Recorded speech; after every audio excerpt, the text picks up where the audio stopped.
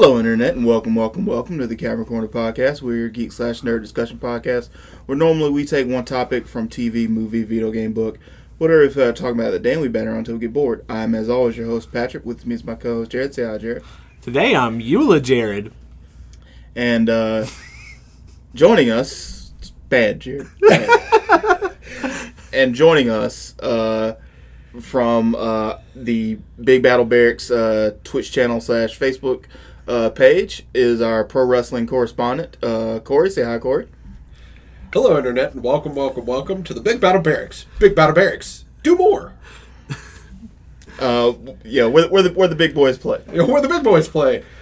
I would like to say that you're a bunch of monsters bringing me here to do this eulogy episode because I've had a streak of funny introductions utilizing the theme of the episode with characters from I was about to say the Big Battle Barracks, characters from the Cavern Corner podcast to go ahead and create a bigger narrative for the show, and now that is broken because you can't do that with this topic. No, it would be very difficult. It would require a level of soullessness and creativity that we don't have in combination. Yeah, Eula Jared would have been very disappointed with you. But Terrible. Today we are going. This is we'll try and bring some levity into it. But this is, in addition to being a very nostalgic episode, this is going to be a somewhat somber episode because we're going to be talking about a lot of dead people. This week there were two noteworthy deaths within the pro wrestling world, that being Bray Wyatt and Terry Funk. And combine that with some other noteworthy deaths within the geeky sphere, primarily being Arlene Sorkin, the voice actress for Harley Quinn, because as I've stated many times over the course of this podcast, I am about 50% Batman, 50% Star Wars, 50% other stuff. 100% pleasure and 100% pain and 100% reason to remember the name. Exactly. That joke came from somebody that's not even a Linkin Park fan. Yeah, but to be fair, you couldn't escape remember the name. Yeah. In the mid 2000s. Come on. When I remember it was performed for the commercial for the NBA Finals, and I was like, okay, we've gone too far now. We've hit full saturation. Yeah. But getting back to the subject of today's episode, we're going to be talking about a lot of our favorite pro wrestlers or names within the pro wrestling world who are not with us anymore, as kind of a bit of tribute. And you might be wondering, you guys talk about freaking movies and comics and books and shit all the time. Why are you talking about pro wrestling? I can't speak for Jared. For me, from most of the 90s and into the aughts and the early teens, I was a pro wrestling fan. I was watching, WCW or WWF, later WWE, multiple times a week, every chance I got. Not to mention their shitty recap episodes on Saturday and Sunday. Oh, Velocity. Yeah. I loved Velocity. Or Saturday Night Main Event, where nothing important will ever happen. Name the show. What happened? It was on the USA channel. What they play at 10 o'clock or 11 o'clock at night? Sunday night Heat. No, it was on Saturday. It was a WCW Was it show because Velocity? it was on USA. Was it It was on- Velocity? it was on Velocity USA. also showed up on UPN. It may have been Velocity. Okay.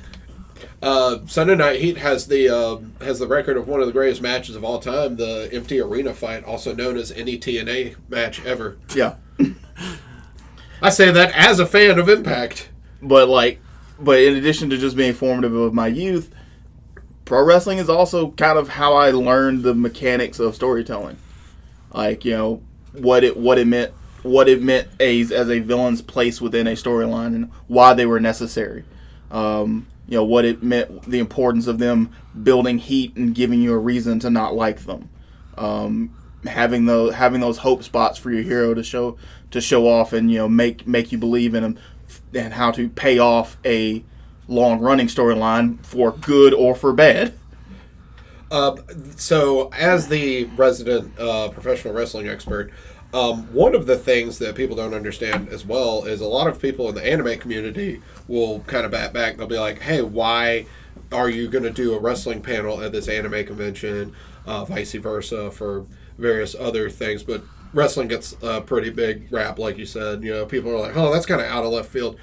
One of the things about wrestling, and I did a whole panel on this, I'll just give you the 5-minute version, condensed down to a minute. Yeah. One of the things about wrestling that a lot of people don't understand is that a lot of anime, video games, and a lot of our television that we watch was influenced by professional wrestling, to the fact that anime was sort of created by big fans of wrestling. You look at Go Nagai, who literally created all of his monsters and his main characters and their heroic abilities and everything. They use wrestling moves.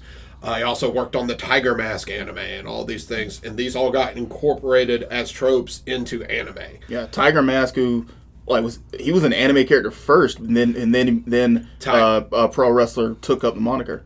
Tiger Mask was a Tiger Mask was a wrestler first, anime character second. Jushin Thunder Liger was an anime character that they told the guy that became, I cannot remember Jushin Thunder Liger's name, come at me, his real name, but the guy that became Jushin Thunder Liger was like, yeah, I'll do this little anime character as like it was a tie-in for the manga and TV show. He's like, yeah, I'll do that, sure, whatever. And it literally became so good that he just became the character, and that people were like, well, the anime and manga are well over, but it's like if RoboCop had a professional wrestler back in the 90s. He did. That was just him showing up. He did help Sting. It's like if a professional wrestler version of RoboCop stayed with wrestling until now. Yeah. So, no, it's very common for there to be that connection. You can read more about it in my new book. And as a quick aside, just for anybody who might still be thrown out of the loop from that, if you don't know who Go Nagai, stuff like this, maybe one day we'll do a history of anime. Go Nagai, if you've ever watched a show where somebody yells out the name of their attack, that's the Go Nagai. Yep. Yeah, he invented that. So, so that's early, that's Devilman, that kind of stuff, honey, Cutie Honey. Cutie Honey. Yeah. If you ever want to just do an episode on the wrestling anime connection, I already have all the research done for it and everything. So, right. But that was just the quick one, or just to be like, hey, there's a lot more there. Get in the comments. These Venn diagrams cross over more than you would think. Yes. Yeah. And also, to speak to what Pat was saying, I also grew up with wrestling. My family works a lot of the here in Birmingham, we work city stages and stuff like that. It goes my family has been doing it since the 70s. So when big events came to town when I was young, and technically I could still do it to this day, I just don't ever call anybody up because I don't pay enough attention to what's coming to Birmingham because it feels like nothing ever is, even though they stay and work. Yeah. They make their living off of this, and I still am like, nothing's come to town in 22 years. But when I was a kid, I used to go see the Disney on Ice, wrestling, all that stuff. I could get backstage. Disney on Ice wrestling sounds awesome. There was a comma there. Yeah, I promise you, there was a comma there. It's in the subtitles. I was like, I don't know if I'm ready. I don't know if I'm ready for the Kingdom Hearts where he goes to the Attitude Era. You kidding me? Watching. It's just a Keyblade wrapped in barbed wire. Oh God, I'd buy that thing. I don't even like Kingdom Hearts. I'd buy that thing. Shit. You kidding me? Watching Goofy do a Hurricane Rana is the greatest thing you've ever seen in your life. While on figure skates. See the Undertaker cast Zeta Flare. But yeah. So being as that was also Triple H way back in the 90s was he got injured and he got treated in Birmingham. Yeah. And Ryan, the once owner of Cavern Corner Studios, / technically still owner, I guess. But he his sister was also in the hospital, the same hospital. So he actually ended up spending a lot of time around Triple H and Chyna. And I was pretty devoutly into wrestling up until, and this is going to sound really funny, which is why I wanted to mention this, up until I moved out of a trailer park. That is really funny. I never thought of it that way. Yeah, when I moved in with my grandparents, I wasn't really able to watch it quite as much. They didn't like it and stuff like that. So by the time I was like 13, I started to drift aside. That was when the Attitude Era was like pretty much, it was like in full swing, but it was over its hill. I think that was before the invasion, or was it during the invasion? That was before. Before the invasion. Yeah. I mean, you got out at a good time. Like I tell people. And then I kept like vaguely abreast of what was going on because of Corey and other people I knew that were, because Corey, holy shit, like. Him and his friends had like their own like wrestling division that they carried on through video games and shit. Yeah. That was so complicated that I never understood any of it. Corey would talk for hours about this stuff and be like, "Oh yeah, like I'm drawing heat with Mike right now," and I'm like, "I don't know what the fuck Michael you're talking Reese about." walked in here right now. We would get them sticks, and I would be the champion again. Like, I will hit you with another 18-wheeler. Just wait. Just wait. High definition. 4,000 polygons per square inch. So, but like other than like when I go over to Corey's place and sometimes catch an old Royal Rumble or something like that, and TikTok, I usually find that to keep up with like wrestlers who are mostly retired now. Pretty much. But yeah, around the Attitude Era is where I kind of fell off, and then just I had to keep knowing where Shawn Michaels was throughout all of my life. And since this sort of leads into what we're talking about, I was going to say wrestlers who are. I thought you were about to say, and since this leads to talking about Shawn Michaels also died, and I was about to literally burst into tears. No, I don't think that has happened. He is not to my knowledge, he is retired, sitting on a ranch in San Antonio. Not sweet, not actually sweet at all, Mr. Higginbotham. Yeah, I was trying to not bring up any currently alive wrestlers for fear of bringing that into this, but. No, I was going to say that the wrestlers who are mostly retired now, I was going to say something that would sound rude, but this is what I mean. They deserve to be retired. They deserve to have a great, swan song into their final years. They deserve to have that long retirement to enjoy the rest of their lives because of what they have given to me and many other people sitting at this table, people listening, years of entertainment and everything. And something that just doesn't happen because of the way of the business or things that were done in the territories or just because of the phenomena of being a pro wrestler. They don't get to make it to those twilight years. They don't get to make it to retirement. Yeah. And a lot of them, because there's no fallback plan, a lot like the NFL, they just kind of have to keep going. They wind up having to stay in it for a lot longer than they should have. Like a lot of the people that I'm going to list here, when I list the age that they passed at, you're going to be like, wow, it's really not that old. It's kind of rare for you to hear about wrestlers making it into the mid 80s. Yeah. So the first one we're gonna get into, I'm only gonna talk as far back as 2020, because it feels like our existence divides at 2020. The world feels very different before versus after. It's the blip. Yeah, it was our blip. Yeah. I'll start off by talking about Jonathan Huber. WWE fans will know him as Luke Harper, and AEW fans will know him as Mr. Brody Lee. I primarily knew about Jonathan Huber through the when he debuted as a member of the Wyatt family alongside Bray Wyatt and Eric Rowan, who during that period, that was 2012. That ran from 2012 to 2014, and then he split from the Wyatts to have an Intercontinental Championship run for until 2015, and that continued until 2019, and then he went to AEW in 2020. I mostly knew him in WWE. He never really showcased any of his mic skill, which apparently when he went to AEW, no one could stop talking about. Oh, absolutely. He was mainly just the really, really big guy in the Wyatt family, a family of really, really big guys. Yeah. I mean, I'm going to go to be full transparency, like, because once again, it's been a long time for me for a lot of these people. I don't recognize the name. Yeah. Brody So- Lee was one of the two. And he was 41 when he passed. Yeah. Jesus. Yeah. I was going to say, now, Brody Lee, I do recognize vaguely.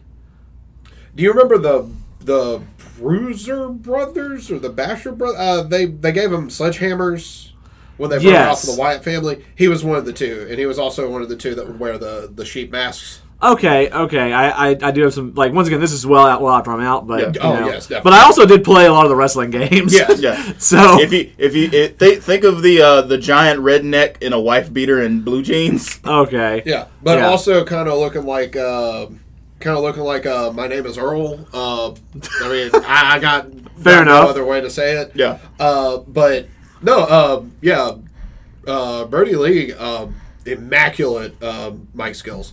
One of the things that you don't get to see a lot with WWE is you don't get to see a lot of the talent in the locker room that is actually on the show. Part of the reason I'm kind of just choked up about it is it did hit me pretty hard when he passed. But one of the things you don't get to see is a lot of the back catalogs talent.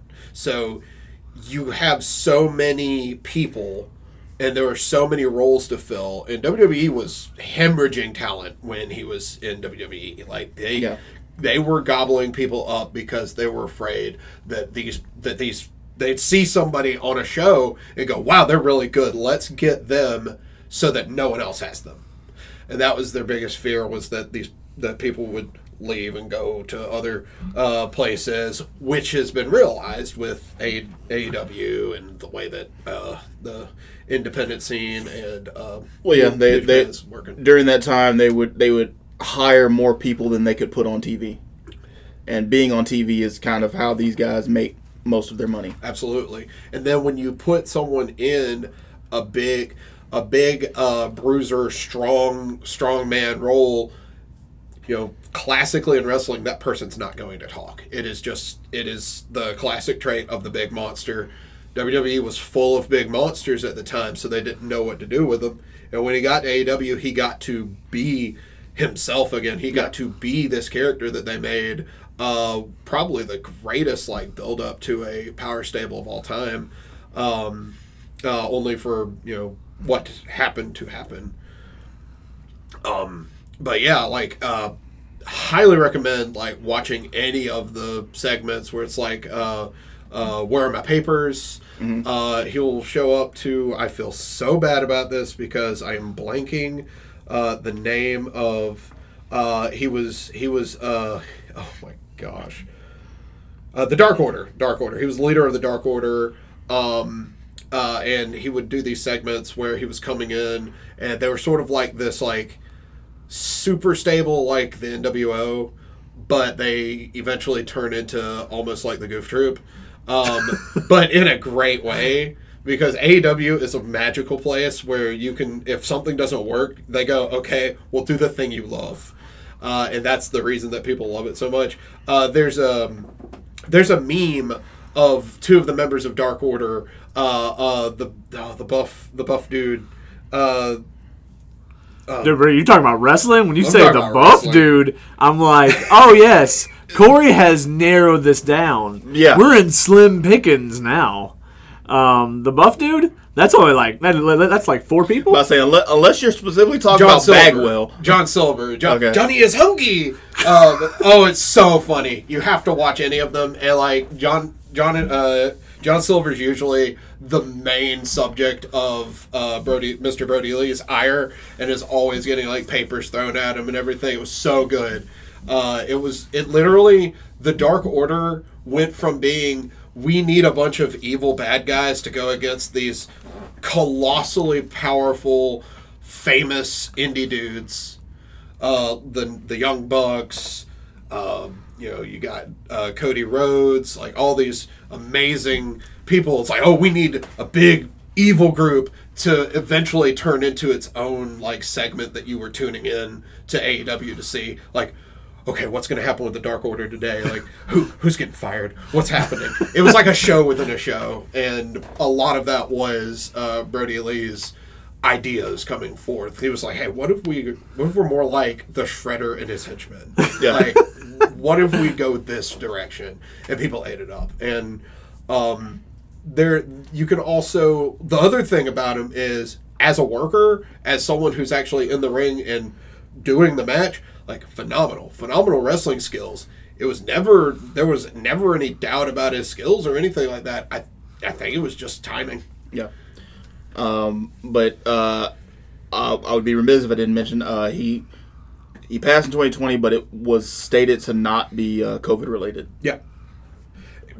To the better part of anyone's knowledge, we just know that he passed away. Yeah, it was a big surprise. And what they did to wrap that up, what they did is his son is now an active part of AEW, and he is known as -1. He has a mask that he wears that he comes out with and everything, and they've actually incorporated him into the entirety of the Dark Order storyline. He is the leader.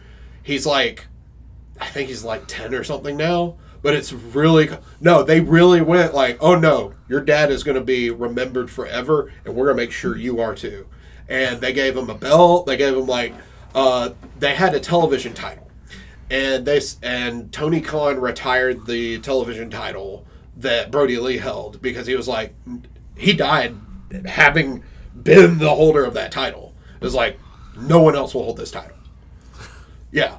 That's dope. Like, he got, of the people we're going to talk about, he got one of the best send-offs.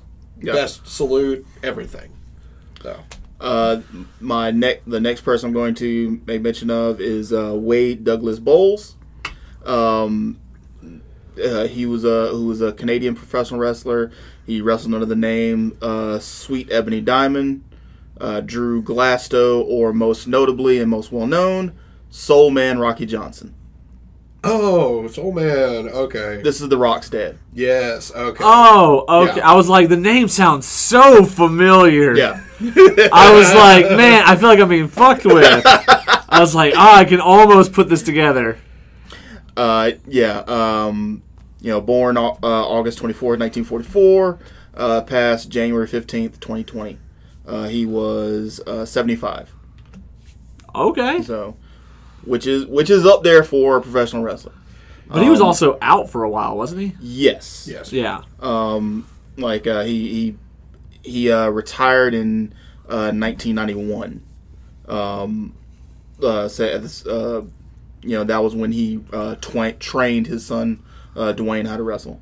Probably his most notable, probably most well-known professional wrestling accolade was when he and Tony Atlas defeated the Wild Samoans in 1983 to become the first black tag team wrestlers, or tag team champion wrestlers. Yeah, there are a couple of teams that will be arguing that that claim of being the first tag team. But yes, absolutely. Probably a huge, almost like a opening the door for future black champions. Like even the oh my gosh, I can't think. Wow. So his son, is he supposed to be somebody I know? Oh yeah. You might not. He was in that Pacifier movie. Okay. Yeah. Cool. Wasn't he like a tooth fairy at one point? Yeah. Okay. He was also in that. He was also in that Witch Mountain movie. Oh yeah. The one with the memes. Yeah. Okay. Yeah. Yeah. All right. Cool. The New Day, opening the door for the New Day for Kofi Kingston to eventually become WWE champion. One of the very few black WWE champions. A man who deserved that belt. Yes. And he also set up for his son to become one of the greatest wrestlers of all time. Who To Who was his son? to establish a trend of every time a black person wins the WWE Championship, out comes Brock Lesnar from the shadows to ruin everything. God. When I found out that was actually I told you thing, that. I was like, that can't be real. Surely. 3 times is a pattern. 4. I thought it was 4. Well, it's 3 times I called it a pattern, then it happened the 4th time. Yeah. It takes someone as strong and capable as Brock Lesnar to take them down. He's the Zorro.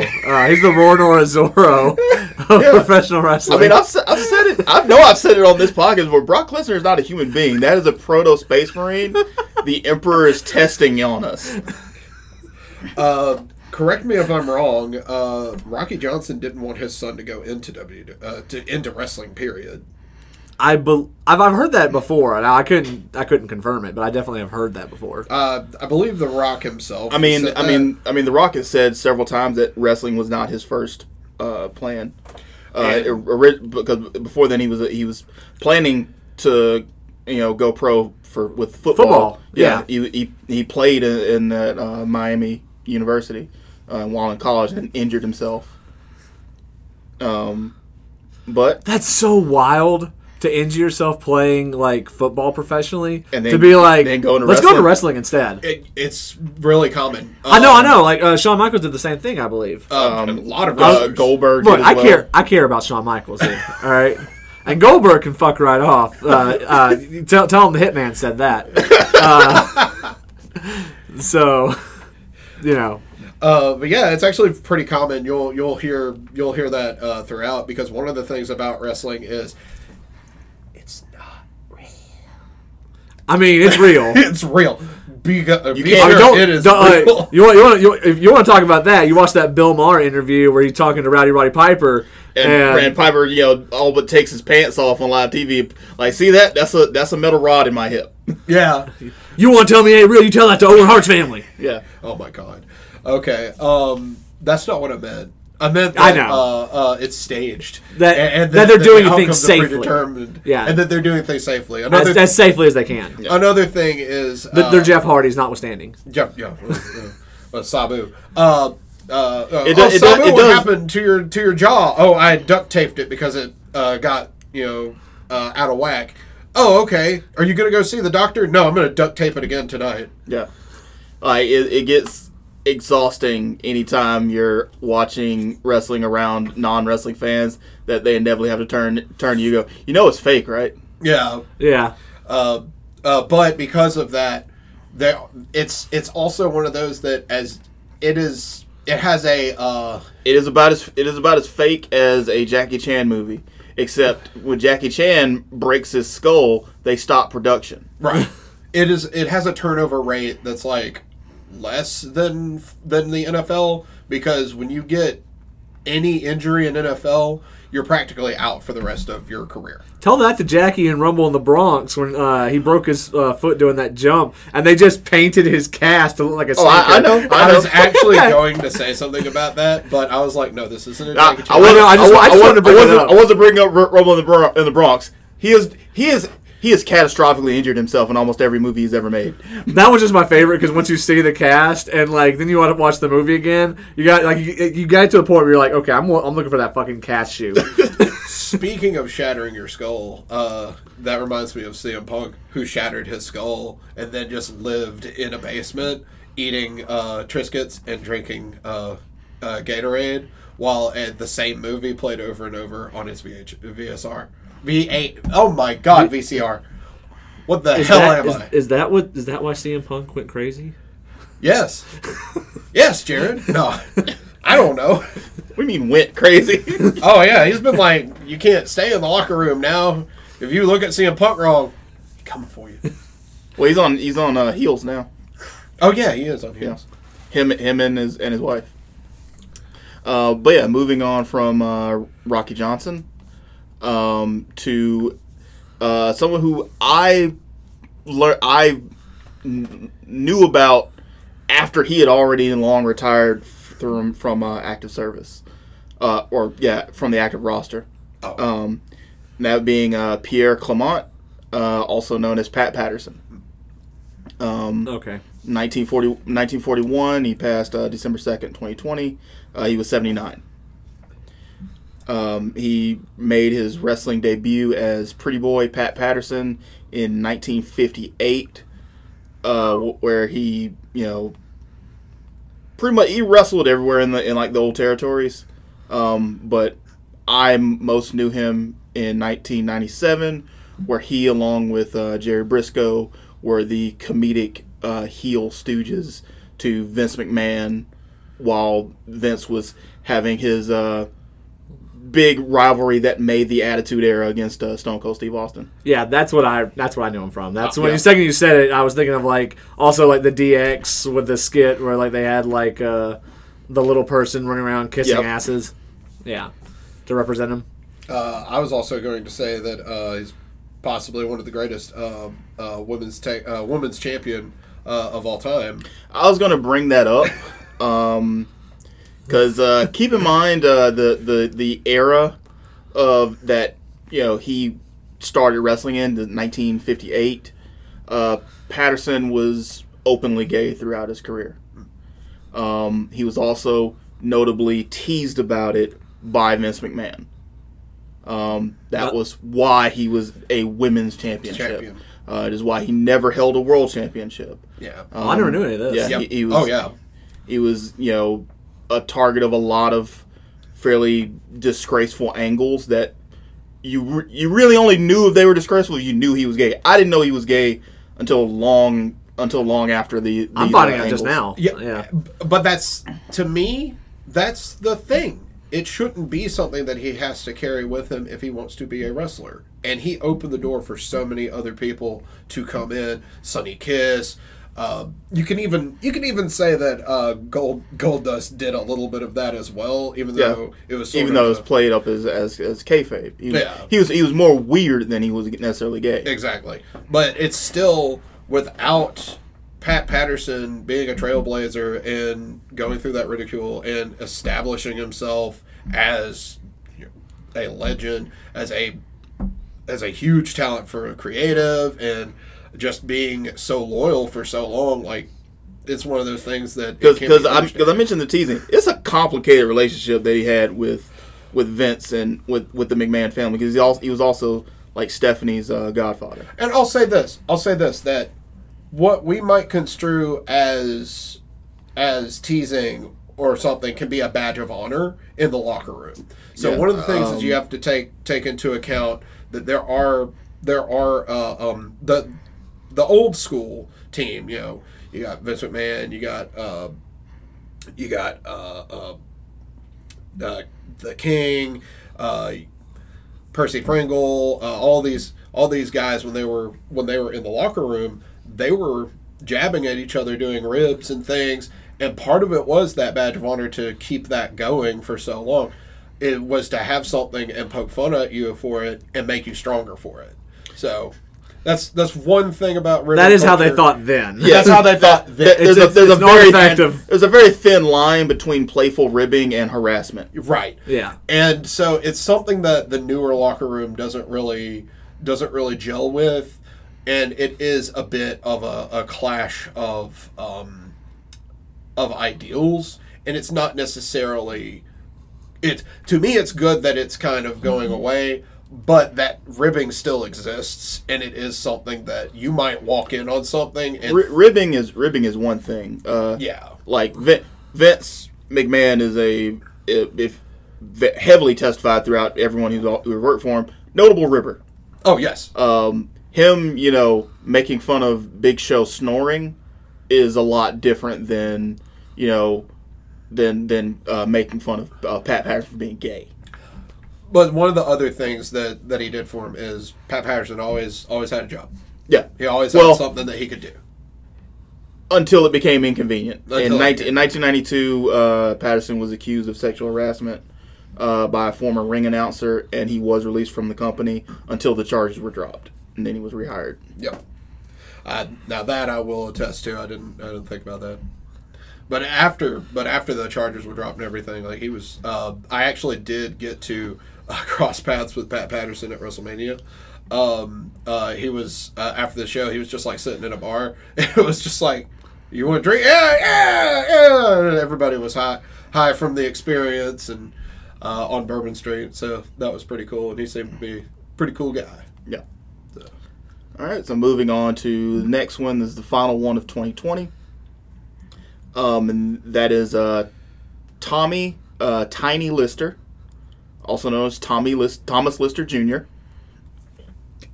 June 24, 1958 to December 10th, 2020. He was 62 when he passed. He made his pro wrestling debut in 1988 and retired in the year 2000.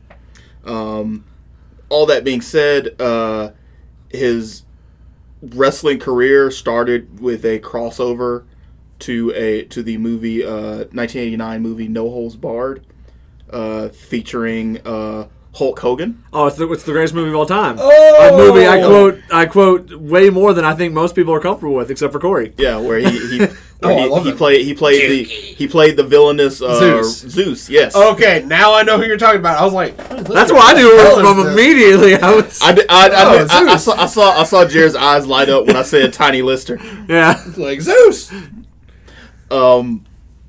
See, needless to say, his wrestling career never really took off. Yeah. Probably the most he had that short feud with Hogan. He also later on formed an alliance with $1 Million Man Ted DiBiase. who? I just said that to fuck with Corey.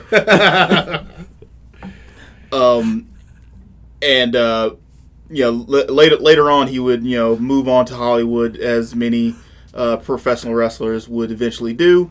Where he took on the role that I know him most well for, that being the role of Debo in Friday. I was about to say, I think most people know him for the role of Debo in Friday. Yeah, a role that influenced pop culture to make Debo its own word. Yes. Yeah. When I was a kid, if somebody was coming up around, you got worried about being deboed. Yeah. Define being deboed. Is that when you stand right next to each other and kick each other in the nuts as hard as you can? No, that's Rochambeau. Deboed is when you got your shit jacked. Yes. He would have such varied roles as Debo in Friday and Next Friday, to the cool-headed galactic president in Fifth Element. Oh yeah, he was the president in Fifth Element. Yes. God. So Way too cool-headed. Yeah. You might say he was way too cool under pressure. Like, Mr. President, please, the asteroid that eats people is literally right next to me. I'm being sucked in. Mr. President. Goodbye, Mr. President. I think one of the weird things about being a wrestling fan is like when you, as a wrestler, you end up getting into your character, and sometimes that character that was a joke becomes who you will always be remembered as. And I remember him as Zeus. Yeah. I remember him as Zeus. And that's not even in real wrestling. That's in a movie about a wrestler. Where wrestling is sort of the vehicle for action hero shenanigans. But I feel like Zeus is such a grand example of the big bad evil guy that it sort of permeated into 80s wrestling at that point, that a lot of people would be like, oh, this Zeus motherfucker. Like it would be like, oh, I know what this guy's doing. And it's sad. It's sad that his wrestling career didn't really take off more after that, but... Yeah, but if it did, I don't think we may not have gotten Debo. We wouldn't have gotten Debo. We wouldn't have gotten Fifth Element. Yeah, I think that he definitely... And the thing is, like, for as kitschy and tongue in cheek as a lot of Fifth Element is, as it has become in the years since, I don't know who could have played the Galactic President outside of Tiny Lister. Yeah, that was perfect casting. I'm sorry, I don't know of a black person in Hollywood that could have taken the role that way. Really, I mean, because he had to get the direction. Okay, in this pod, Bruce Willis and Corbin Dallas and Lilu are banging, and you got to play it off with a straight face. Okay. It's really awesome how many people cut their teeth on wrestling and end up doing something else. But Like David Arquette. Who would have known who David Arquette was if he wasn't a wrestler? I was about to say, yeah, he's the WCW champion. Not once, but twice. Yeah. But no. And one of the most deadly gimmick matches of all time. Absolutely. Was it 5 stages of hell or whatever? Yeah, where they stack 3 cages on top of each other. 3 stages of hell. Oh my god, I love failing WCW so well. Oh my god, I love it so much. But yeah, just the amount of people that have cut their teeth on wrestling to go into something else, and you always kind of come back to it. It's something I've noticed because they call it a square and circle. It really is like. They build these familial relationships with these people that they tour with every day, going everywhere.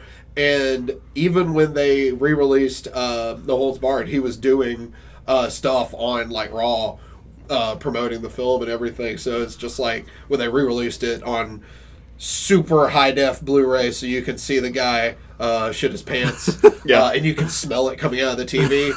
He was there like, yeah! Put me on TV. I'll talk about it. What's up? And they had him wrestling as Zeus in the 80s and everything. Like, it honestly, yeah, I'm glad that he had what he had. Yeah. And he got to have a full life. All right, and finally making it out of 2020, we will go into our first entrant of 2021, and that being Jerome Young, a.k.a. New Jack. Born January 3rd, 1963. He passed May 14th, 2021. He was 58. Oof. Yeah. This man made his debut in 1992. Is most noteworthy from his work in ECW. Absolutely. Though he wrestled, everywhere in the Indies after ECW, folded. He was also in Wrestling Society X, the greatest wrestling. That's where I promotion know of him all time. from. Okay.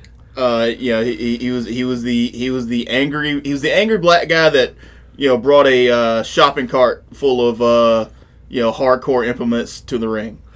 He ended. That's what I know him from. Okay. I was like struggling since we mentioned him off camera. So one of the things that he did that he doesn't get a lot of credit for, because it was scary at the time. One of the things that he did is during the LA riots and like after the Rodney King and everything, he was on ECW and I forgot, the Public Enemy was the name of their tag team, if I'm not mistaken. I'm probably mistaken because I think there was another one that was Public Enemy. There's a rap group. Well, I mean, Public Enemy is the name of a wrestling tag team, but I don't know if they're the one you're talking about. it was New Jack and Mustafa Saeed. It was the Gangstas. That's what they were called. They were called the Gangstas. But one of the things that he wanted to do is like, hey, can I make my character like that thing that, like these people that want to see black people put under, like, make my character that thing that they're afraid of. And like, hey, like all this stuff that's happening right now, like I can use this for my character. Which honestly, Jerome, white people were already scared of you. Excuse me. New Jack is just who he was. Because New Jack was pretty much developed in Smoky Mountain Wrestling, which in and of itself is sort of like a prelude to ECW. Yeah. But and Jim Cornette was like, yeah, let's do that. Yeah. Jim Cornette was like, oh yeah, let's do that. And he had people doing death threats to Smoky Mountain, had death threats to ECW. It was like, well, what don't you like about him? You don't like that he's black and that he's saying things that are true, like, oh, it sucks that every time a black person gets pulled over by the cops, they die. Yeah. Like, and that was the thing that he got a lot of heat for as a wrestler, and he was opening people's eyes. It was something that, like, up until New Jack, to be honest, He was also opening people's organs. well, we'll get to that. We'll get to that. New Jack New Jack actively stabbed someone in the middle of a pro wrestling match. This is after all of this. You know, and Did that motherfucker deserve it? No. No, Okay. no. Okay, I didn't know. No, this is The person he stabbed was the guy he was wrestling in the match. Okay. Yeah, it was. We'll get to that. We'll get to that.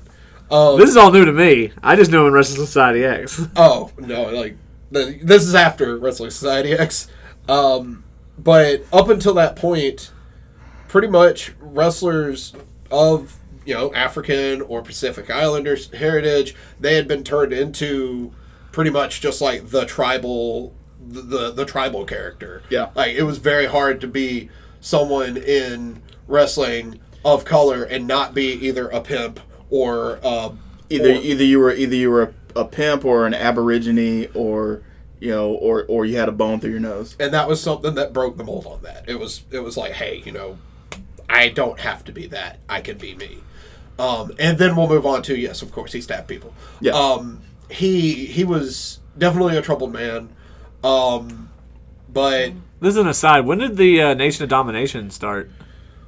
95? Okay. 95? Sounds right. Okay. I can pull that up. I was just bringing it up because of like if you're talking about like groups that were. I mean, it's very strange that like when you think of like the Nation of Domination, 96 to 98. yeah, I was gonna say like they were like considered to be heels, even though they were really just. Yeah, but they're going to be more well known because they couldn't say fuck on live television, and nothing was going to stop New Jack. Actually, I can't find anything about the stabbing on Wikipedia. Trying to see when it was. No, I saw that in a video. Like it was like somebody was filming an indie match and he was wrestling somebody. He pulled a knife out of his it wasn't a phone. It was like a box cutter out of his pants and drove it into the guy in the middle of the match.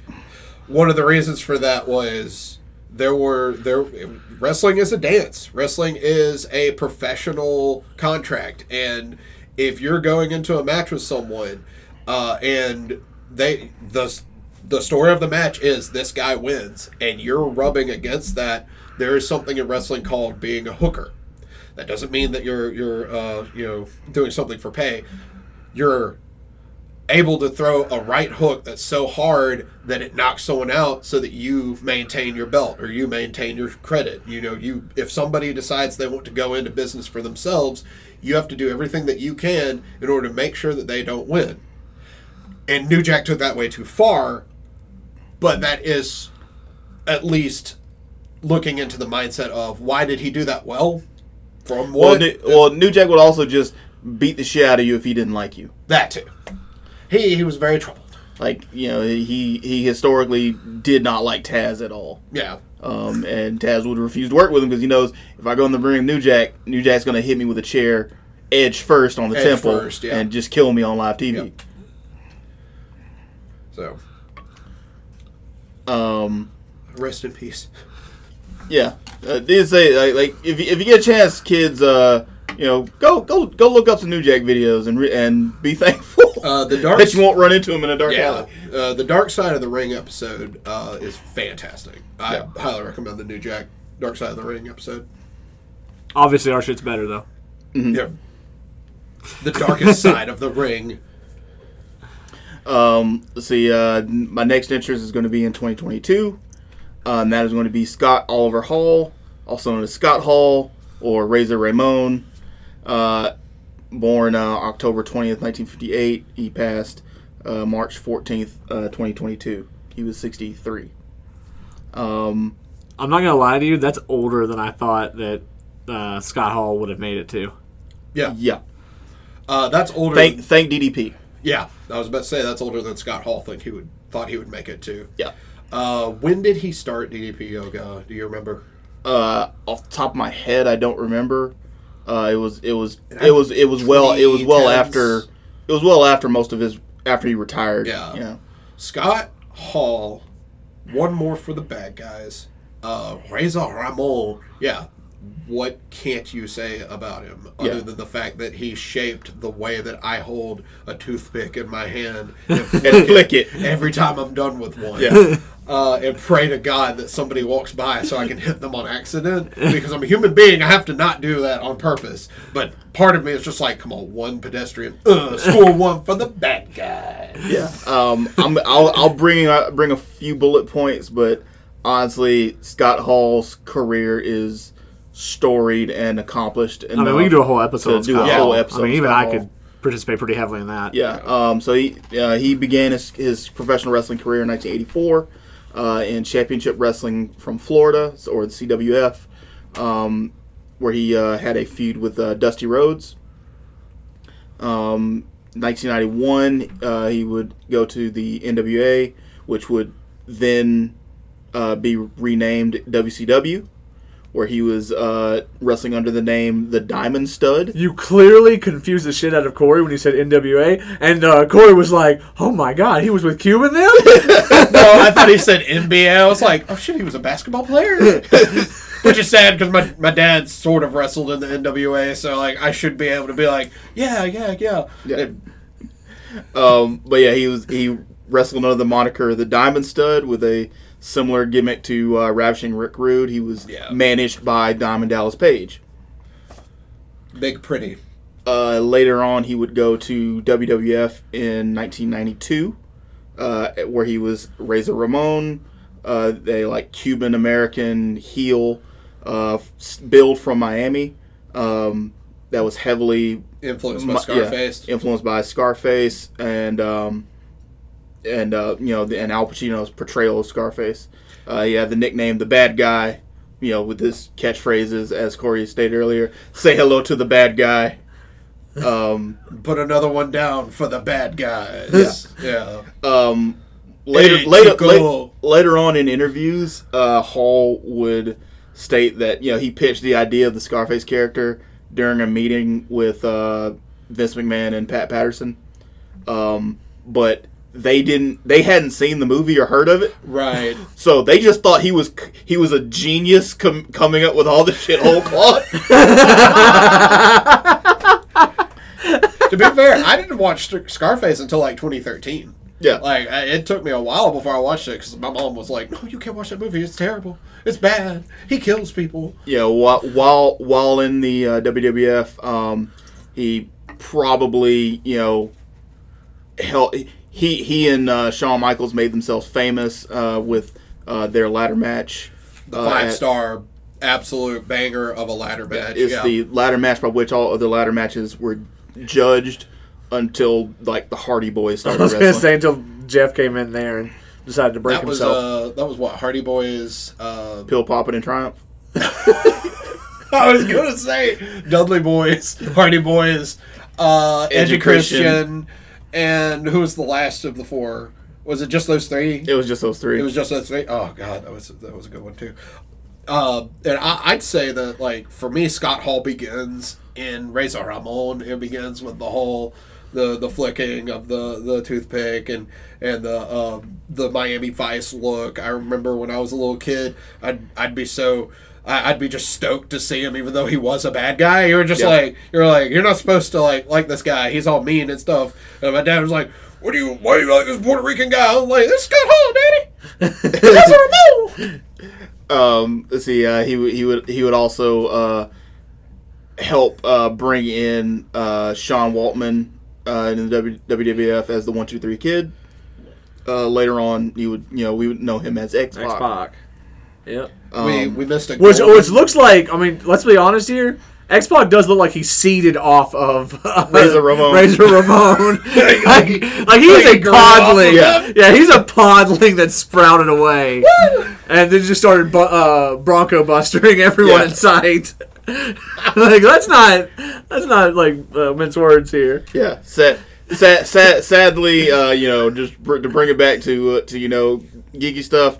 Sadly, the DC universe couldn't take off 20 years earlier, and I could have gotten either of them to play Lobo. Yeah. Oh god. That and I also Oh my god, you said that. Now I'm like, holy shit, that'd been Yeah. That's literally perfect casting. Yeah. Yeah. Whole like sitting there because like that was like one of the hairiest chested motherfuckers in wrestling. Yes. There's a non-0% chance that he was just the proto. I mean, there's a non-0% chance that there's a literal like Razor Ramon chest hair floating around in the air at any given point. Yeah. Rounding out his stint in WWF, probably can't go without mentioning 1996's Madison Square Garden incident, where Hall and fellow Click member Kevin Nash were departing WCW. Departing WWF for WCW. Yeah, they were departing WF The to curtain go call. to WCW. The curtain call moment where, along with Triple H and Shawn Michaels, they like kind of celebrated their last match together. Hugging in the ring. Nash and Hall would leave to WCW, and Triple H and Shawn Michaels would pay for that moment for many a year. Yes. Triple H basically had to marry out of the heat that he got. Pretty much, yeah. See, I don't remember that. Oh, the curtain call? Yeah, that's because they don't show it. Yeah, they don't like to. They until very recently they didn't like talking about it. The only footage that there is of it is all camcorder. Like people were at the event and they had the camcorders and they filmed them doing it, and it was so big of a thing because it was up until that point. When was the curtain call? What was 96. 96. 96 is the year, pretty much. Yeah, that's pretty much Because 96, 97 was when the Austin McMahon stuff started picking up real heavy. Yes, and the other thing that that the curtain call, because it basically killed kayfabe, but it also started what I believe would be Scott Hall and Kevin Nash's lasting impact onto the professional wrestling landscape with the Outsiders. Yeah, that's what I was about to bring up. Absolutely. After that, they would move on to WCW. Hall would debut first, where he would call himself an outsider. Then Nash would debut, and the two of them probably became one of the most dominant tag teams in WCW history. And my absolute favorite phrase of all time: "Who is the third man?" Yeah, which was revealed to be Hollywood Hulk Hogan. Absolutely. And they became pretty much indelibly linked to WCW. You can't talk about WCW without talking about the NWO. Yep. The faction that wouldn't die. Yeah. Well, you either joined NWO or you didn't get booked. Yeah. I was about to say, it wasn't the faction that wouldn't die. It was, when we were having the wrestling wars, it was you watched WWF or you watched NWO. They were Maydays kids. You weren't watching WCW. They put that up there just so, for brand recognition, so you had the two W's competing. But it was really WWF versus NWO. And one of the things I loved about the Outsiders was, I know that I was young when I saw it, but even still, I had gotten to the point where my dad had been son, unfortunately everything that this is fake. And technically, I didn't have the wool pulled over my eyes until Action Mike Jackson wrestled at my school and pulled back the curtain. That was the moment when I truly, wrestling was dead and I stopped watching it for a year. But even so, even knowing just hey, this is all predetermined, hey, this is all that, nobody knew. Everybody would just be are they actually invading this show? Are they actually? Because security would actively do everything they could to get them out of there. And they purposefully were hey, try and get them out they are literally breaking into this place. Because they wanted to make that look so real. And I remember talking to my brother's friends and talking to people at school, and people just being oh no, they're not supposed to be there. They're 100% breaking into the arena and trying to get into the ring. Oh no, they're literally not on the payroll. They're just doing this. Yeah, that's kind of the magic of when you're a kid. Although by that point I was 100% diehard WWF. Oh, so, definitely. But my little brother, Jesse, he was WCW. And I remember as things progressed with WCW, they eventually had this, and I'm not making this up because it's the dumbest thing I've ever said out loud as a toy. It was a thumb wrestling arena that you had that was Goldberg on one side and Scott Hall on the other, and you like held on to it, and then you and it was a little like wrestling ring, and you would hold on to it, and then your thumbs would meet in the middle, and you would thumb wrestle. Yeah. I didn't have the Scott Hall one, but I had the Goldberg WCW Kids Nitro toothpaste. that shit was fire. It tasted like bubble gum, but it was all blue and sparkly. But yeah, also notably, like, a lot of people will talk about the, bad things that Hall and Nash did in WCW. They kind of like, they booked themselves into everything. Well, when the person that's the head of creative won't say no, then why won't you do it? Exactly. Yeah. But for better or for worse, one thing I will get credit Scott Hall with, he knew that this monstrous faction of the NWO needed someone to stand against them, and he actually came up with the idea for the rebranding of the wrestler Sting. Yes. Sting now he kind of modeled at that time. He remodeled himself more off of the movie The Crow. He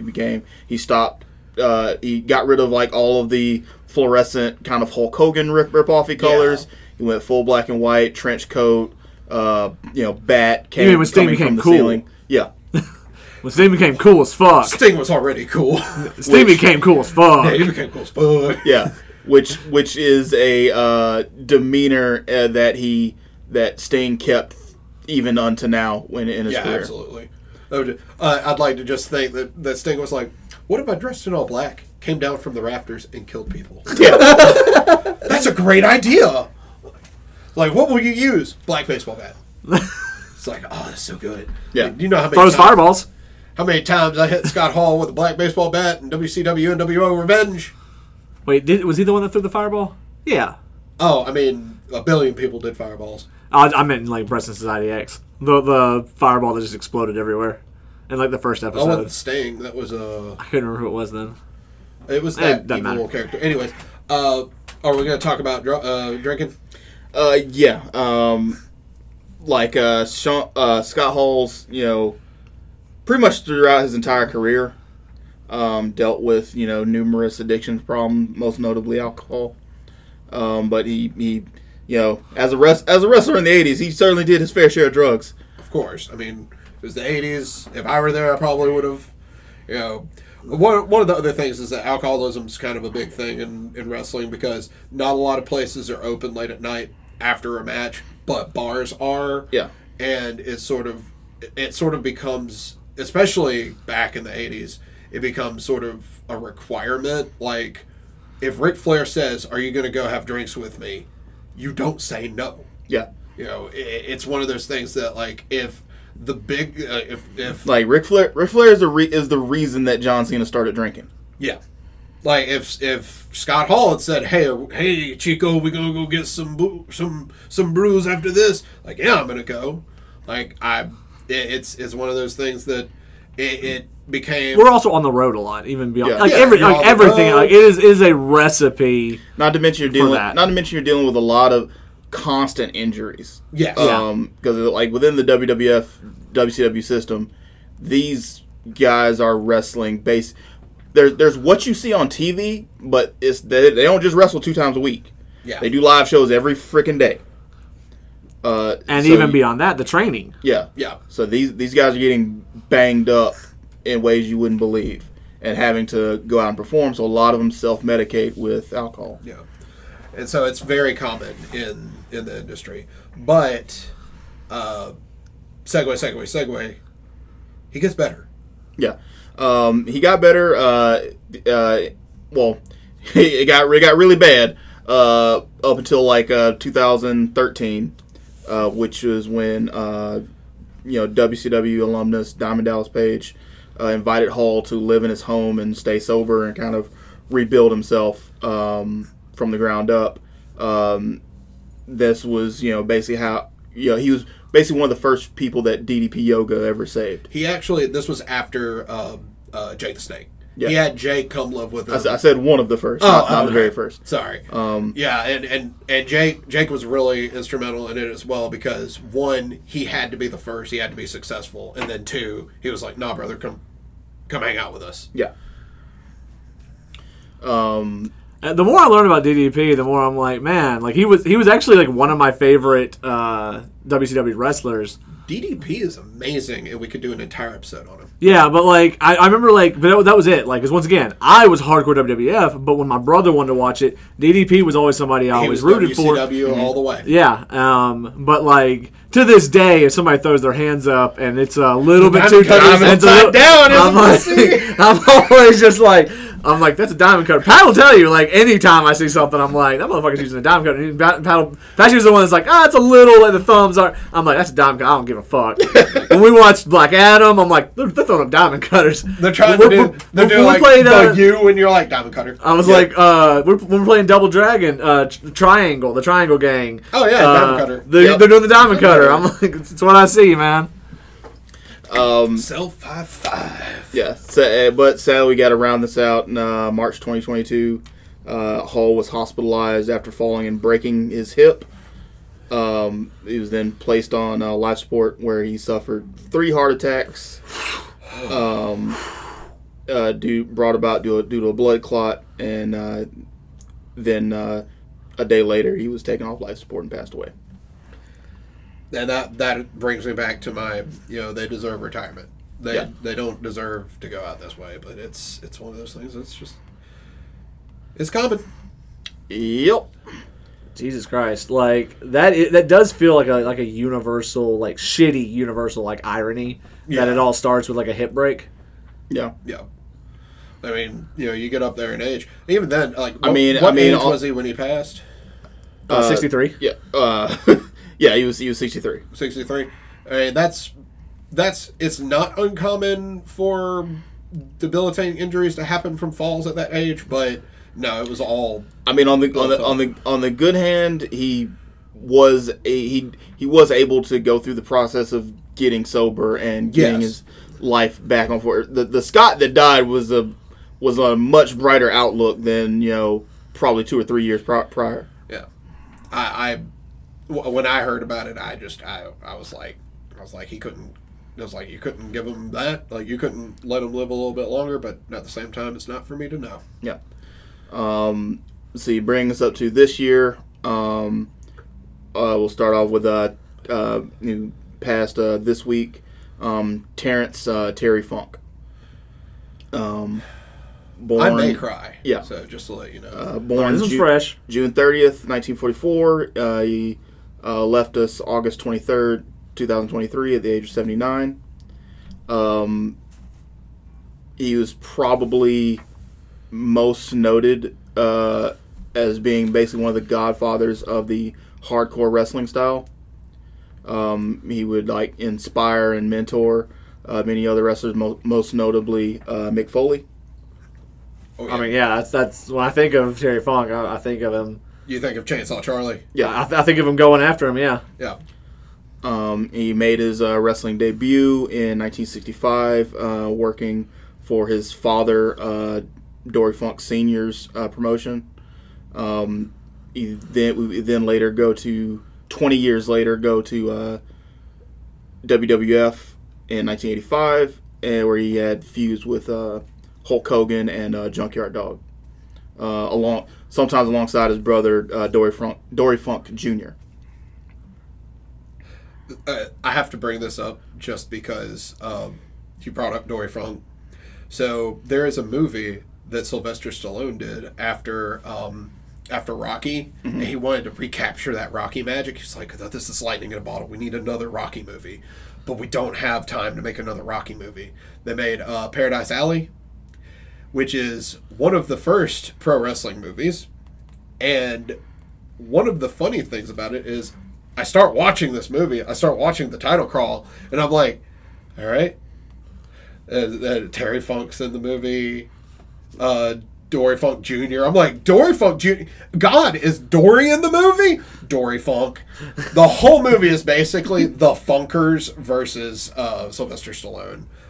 It is not good, but that is something that exists, and you should watch it.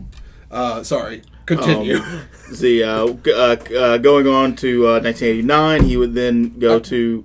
I got one more for you. Okay. Because this is in the same era, 1989, NWA. Terry Funk, and I believe it's Harley Race had the honor of being the first two people and the only two people to ever have a wrestling match during the Philharmonic. There is like a San Francisco Philharmonic concert where Terry Funk and Harley Race get into this ring, and it's in this basement, and they're like, "What do you want us to do?" And they're like, "Oh, just start wrestling." And I'm like, "Okay." And they've got their match because they've been doing this match for the last 20 years. So they're like, "Okay, all right, I'll do this. I'll Irish whip you, and then you'll go ahead and take a headbutt."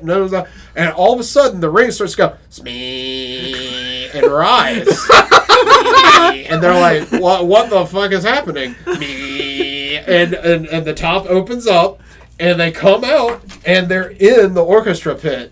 And as someone takes a bump, as they fall over or get suplexed, the band's going, and it is absolute chaos. And it is the greatest thing ever. You should watch it. If only this had come out like post 2000, where they could have been playing Duel of the Fates. Oh, I mean, like, wrestling hit its apex in the 80s. Yeah. We will never get it as overblown as it was back then. Like, they did everything with wrestling. It was phenomenal. But yeah, he also has the honor of being one of the only wrestlers to ever be in a Philharmonic match. Yes. Moving on to 1989, where he would enter WCW. He would have a feud with Ric Flair. I bring that up only because a notable part of the feud was when Funk used an actual plastic shopping bag to suffocate Flair on television. I forgot about that. I had also forgotten about that, but sounds 100% accurate. Yeah. And it's hard to say that Rick. I know I said this about New Jack, but it's hard to say that Ric Flair didn't probably deserve it. I mean, it's possible. Like, Ric Flair knew what he got. No, a lot can be said about Flair. Yeah, we might be doing one of these episodes on Flair in a few months or years. Oh man, he is not a young man. Let's see. After that, his career is a bunch of like special appearances of like basically deathmatch wrestling. Yes. Anything that includes thumbtacks, barbed wire, fire. Terry Funk would be a part of. I do have a question, and if you don't have the information offhand, we can just move along. Was he a part of the old like what are they called, like the chain matches?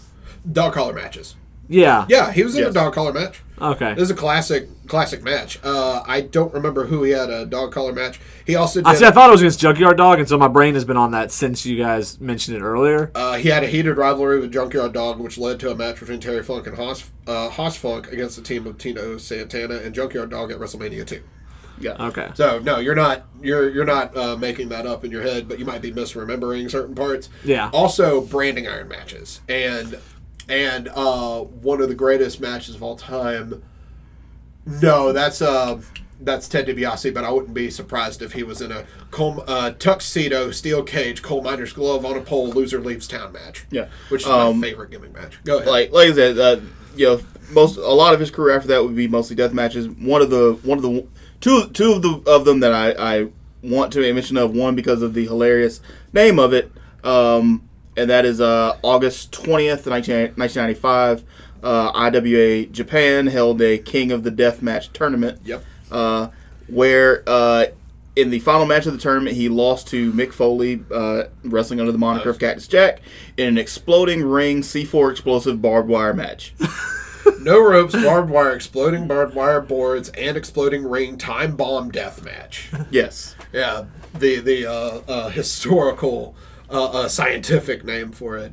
And then after that, probably one of the biggest things, one of the biggest favors that he did for ECW, he headlined their first pay-per-view, Barely Legal, in 1997, where he won the ECW championship from Raven.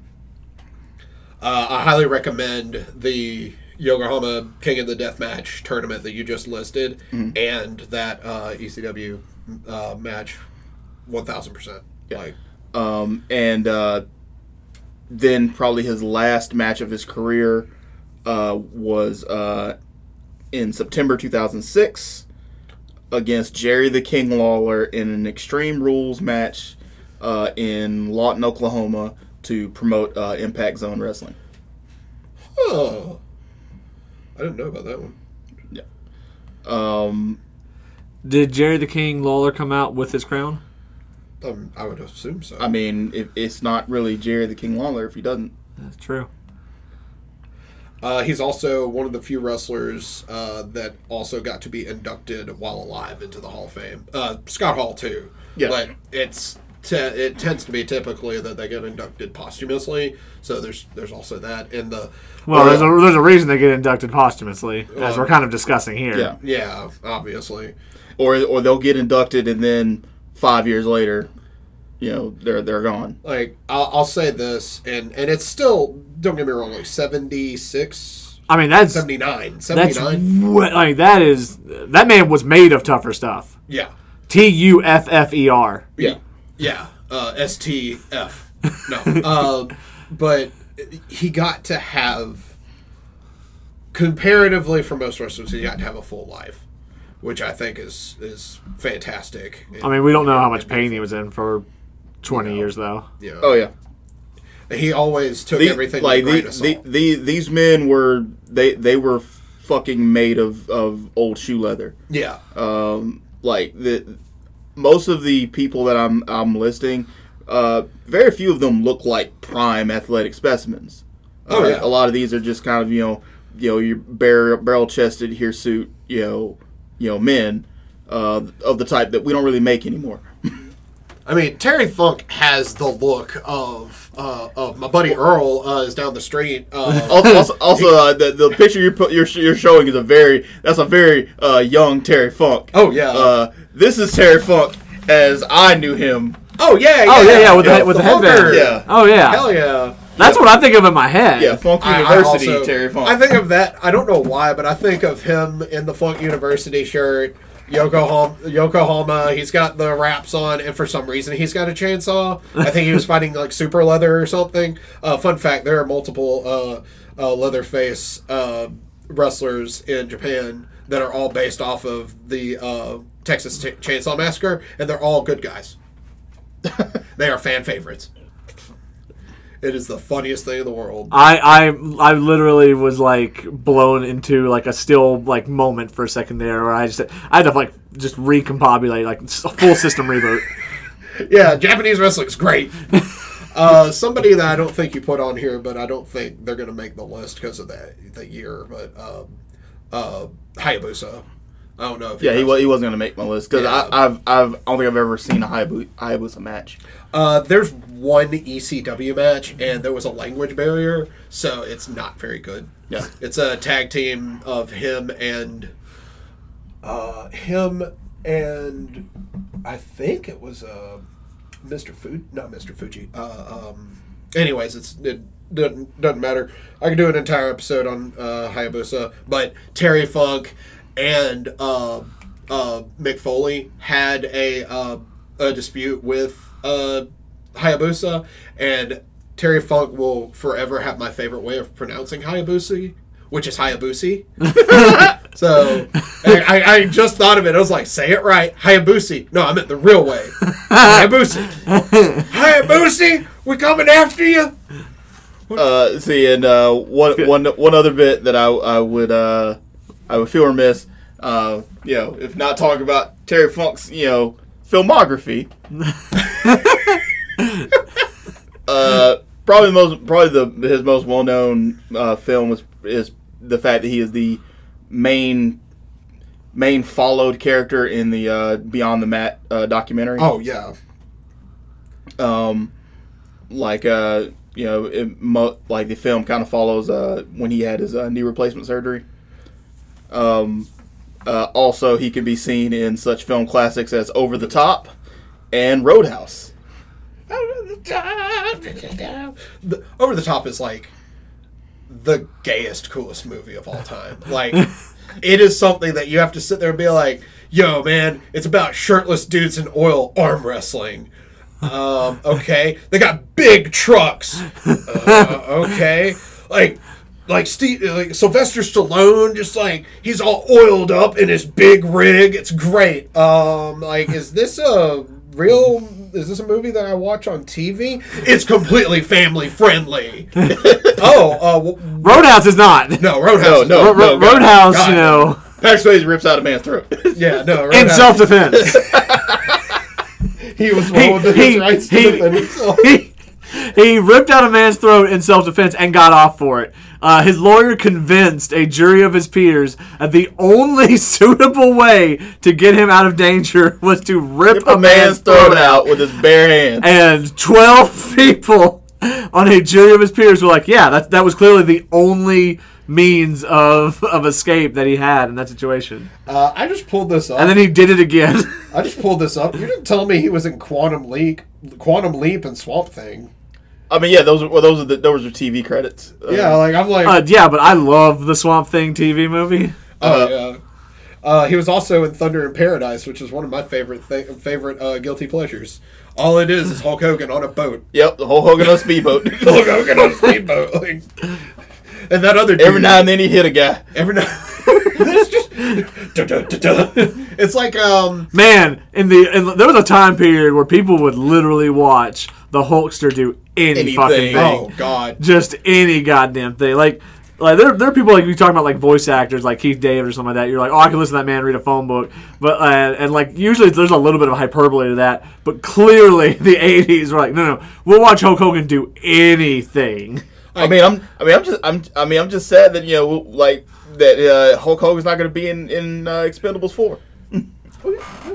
Well, he definitely made those type of movies. Well, to be fair, old Terry has gotten himself in some hot water because so has most of the cast of Expendables 4. Yeah, but Terry's done some pretty heinous shit. Yeah, and also, let's not forget that Terry made me have to know the knowledge that Terry does not have a 9-inch penis.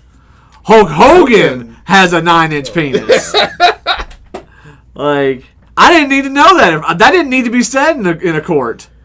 Like, there was a woman who was paid to take the notes there. She had to type that out in that weird stenographer language. Yeah. Oh my god. And I don't know what they thought as they were typing those things, but I'm certainly I'm sure glad I came to work today. Yep. Like that should be like listed in like like the in like those DK published superhero compendium books. Yeah. That should be listed under the powers and abilities of the Hulk. For some reason, I thought you were going a different direction. You're like, that should be somewhere in the Library of Congress. Oh, that too. But what can I say about Terry Funk other than I stand by his slogan from now on until forever? Dusty Rhodes sucks eggs. Yep. Also, in 2023, I almost missed this one. Hassan Khosrow Ali Vaziri, also known as the Iron Sheik. Oh, I didn't know when that happened. June 7th. Yeah. Oh, I didn't know the Iron Sheik had passed. Yeah. Holy shit. Born March 15th, 1942. He was 81 years old. This is just a weird thing about me. I don't because I stopped using it a couple of years ago, so I I don't really pay attention to X, formerly Twitter. Oh, I followed the Iron Sheik because everything he said on Twitter was Bangers. beautiful. Gold. Yeah, Yeah, absolutely. every time he tweeted something, it was always the greatest thing I'd seen that day. And sometimes I would just save up a log. I would just I wouldn't go on for a while to then just go right to his page and then just read to get me caught up on everything that he'd been going through and was just posting about in all caps. And half of it was just nonsense, but always great to read. That's actually what I know him from more than the wrestling. Truly is Let's see. I'm the legend. I always be the legend. Never give up, or you are big time jabroni.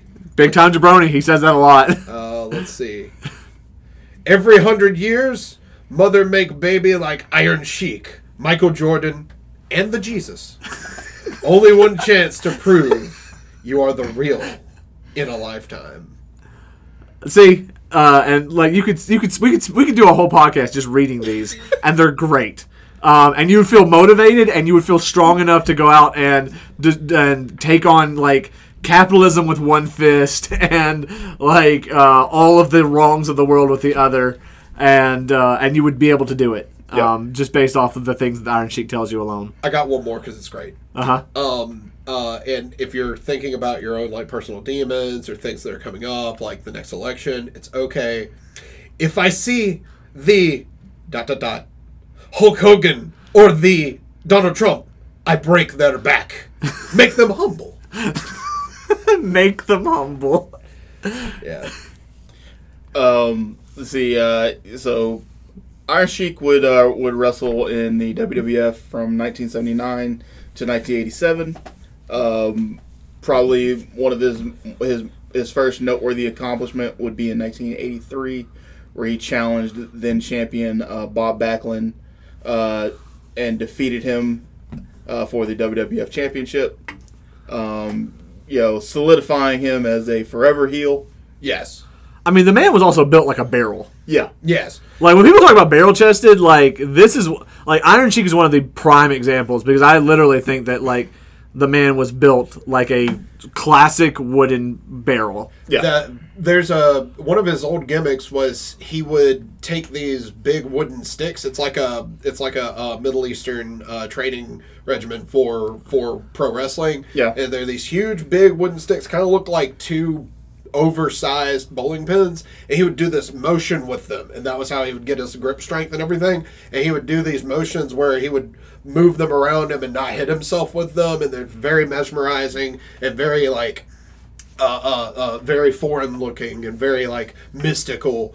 And the dude had the body of someone that had actual strength and not glamour muscles. Oh yeah. Oh yeah. You don't, because also he was from an era where if you were a pro wrestler, you had to be able to fight. You had to be able to fight because guys would come up to you in bars and start shit with you. Want to see if you were really about that life. Yeah. And if you got your ass kicked, you got fired. I believe the term hooker was coined for Lou Thez because of what I said earlier. You throw that mean right hook and knock a guy out in the middle of the match if he decides, he goes, oh no, I'm going to be NWA champion, or no, I'm going to be this champion. A lot of times these guys get these belts because not only do they are they nice to everybody in the company and they're a great representative. Sometimes they get the belt because they're the biggest guy in the company and no one can knock him out. Yeah. But he would hold the championship for 4 weeks, or he would then drop the belt to Hulk Hogan. Yep. Let's see. He after that would go to WCW for just a year, where he had a short feud with Sting, and he would then return to WWF in 1991 to 92, probably for one of his more well-known feuds. This is where he would team up with his former enemy, Sergeant Slaughter. Yeah, that's what I was waiting for. Oh, yeah, that was the shit I was all about. Where them, alongside Colonel Mustafa, they would play two Iraqis and an Iraqi sympathizer during the first Gulf War. Which, if you ask Sergeant Slaughter, 1,000%, he's like, I should have never done that. I should have never done that. everybody looked at me like I was. Not only did they look at me like I was a traitor, I felt like a traitor. Like, but it was so powerful. Oh yeah, a heel turn. Like you had the guy who was spitting red, white, and blue. Just go, nah, man. Let's go over to Fidel Castro real quick, like or Saddam Hussein. Let's go. I believe the quote is Saddam Hussein. I can't remember the quote because the boos go all over it. But as soon as he says Saddam Hussein, that is honestly to me what I remember the Iron Sheik for was he made my G.I. Joe character into a bad guy. Yep. That's 1,000% what Baby Corey remembers. Yeah. But yeah. So I think it was last thing he did in the ring was probably 2001. He was in the Battle Royale for WrestleMania 17. The Gimmick Battle Royal? Yes. Oh, God. That, if you don't watch any match that we're recommending to you, watch the Gimmick Battle Royal. It's so good. Yeah. Which he did win that. Yep. He would then wrestle for various independent promotions up until the age of 60. And, he got inducted into the WWE Hall of Fame in the class of 2005 by his old rival, Sergeant Slaughter. Yeah. You mean best buddy? I mean, essentially. You're not wrong. But, yeah. Go ahead. Oh, no, I didn't know if you had anything else to talk about with Sheik. Just the fact that he's also legendary for things that he has done and said out of the ring. He's never minced his words.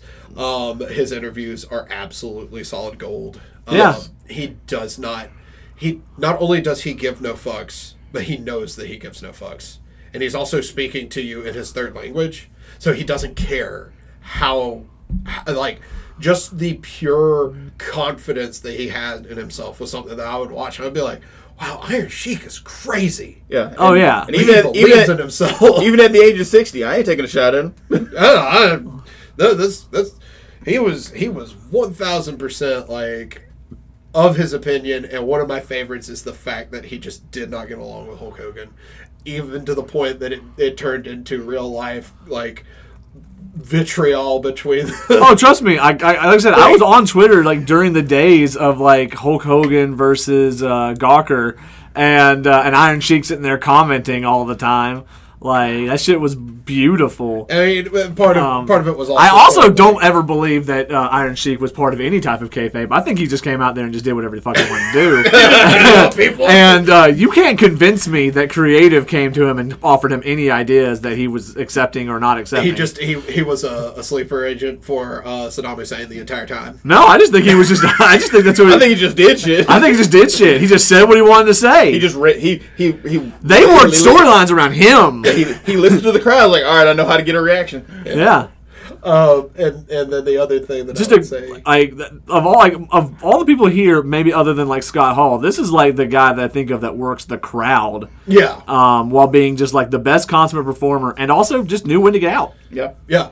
He also there's some videos that have like surfaced recently of like flubs from when they were filming like interviews and stuff with Mean Gene, and like it's a little bit of a behind the curtain kind of video, and there's one with him saying all this stuff and naming all of these people that are in the locker room and like in production, and he's speaking in I don't remember what language it is he speaks, but he was speaking in his native tongue and like naming all the people, and they're just all coming in. He's like, and then my friend from the hair desk, and the person that does hair is like walking around and stuff, and he's doing this like bit, and he seemed to get along with everybody. Like people seemed to like him. So Hulk Hogan wasn't there. Yeah. And rounding out this tribute, The youngest. Yeah, the easily youngest person that we're talking about. Real name Wyndham Lawrence Rotunda. He is most notably, probably most well known for wrestling under the name Bray Wyatt. Oh, I thought it was Husky Harris. He debuted as Husky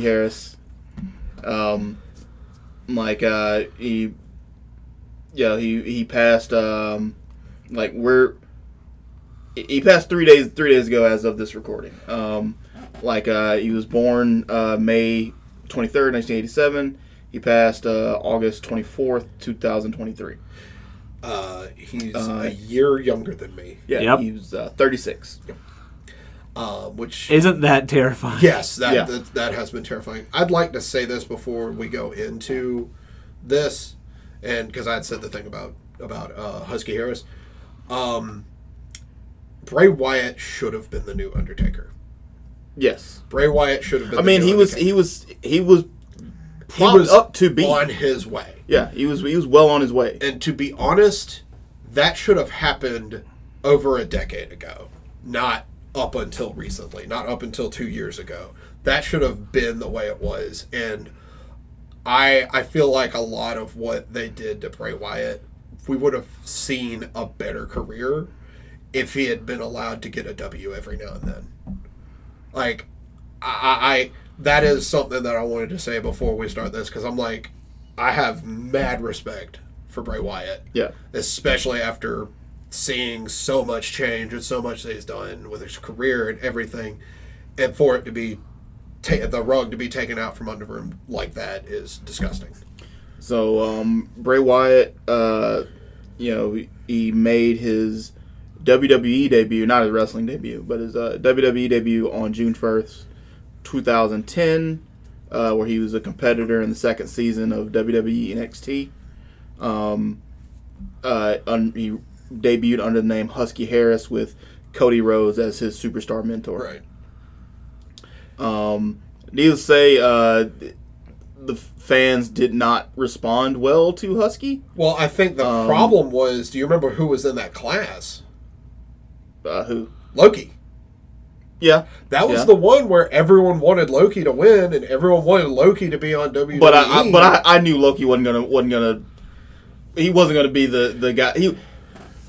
Loki, from that season, he was a indie darling, and typically WWE Creative does not like that. They do not like when you are able to build fame for yourself outside of the WWE system. I honestly feel like the crowd swerved the booking on that one, because I honestly think they expected them to be more engaged for.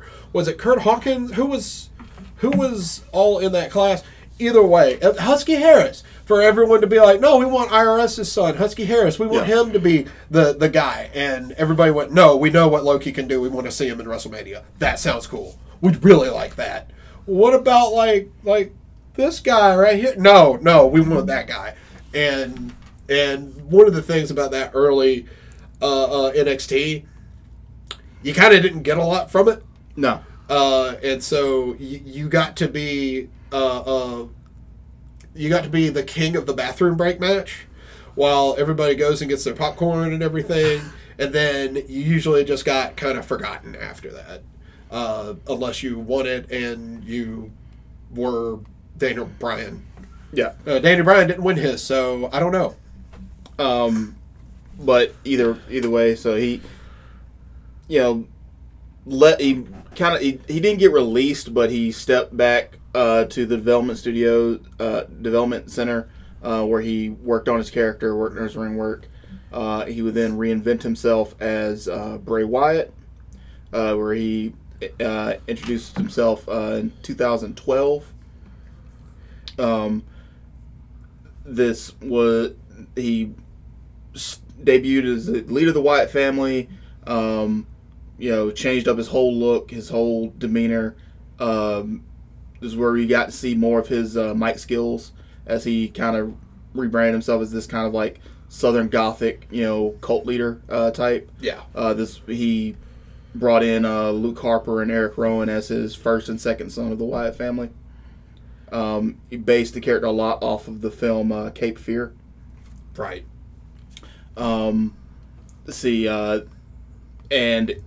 this was the version of Bray that most people responded to. He definitely made his fame here. This is where he started doing like the spider walk and all that. Yes. Yeah, he started doing the Sister Abigail, which is still to this day one of my favorite finishers. Yes. Like I was well out of wrestling by this point, and but like I kept hearing like whispers of Bray Wyatt and the Wyatt family stuff, because like that was like obviously like there was a lot of like the big superstars that like were the people I really liked, but also like I always had a thing for the like for the Stings, the Undertakers, the Kanes, because he was even Gangrel and his fucking gang well, when I was a kid. Bray was one of the few people that actually had a character. Yes. Like he wasn't just, you know, a cocky version of his regular self. Yes. This was a character with a backstory, with, you know, with a demeanor and a personality that was completely separate from his. From inane, incessant ramblings, we got a literal plot that has spanned over a decade. Yeah. Involving characters Sister Abigail, some puppets. Yep. There's because I'm about to get into that. Oh yeah. But I just wanted to say that like even me, like this was one of the things that I was like, okay, that actually sounds interesting, but it was never enough to pull me back in because nothing ever comes of it.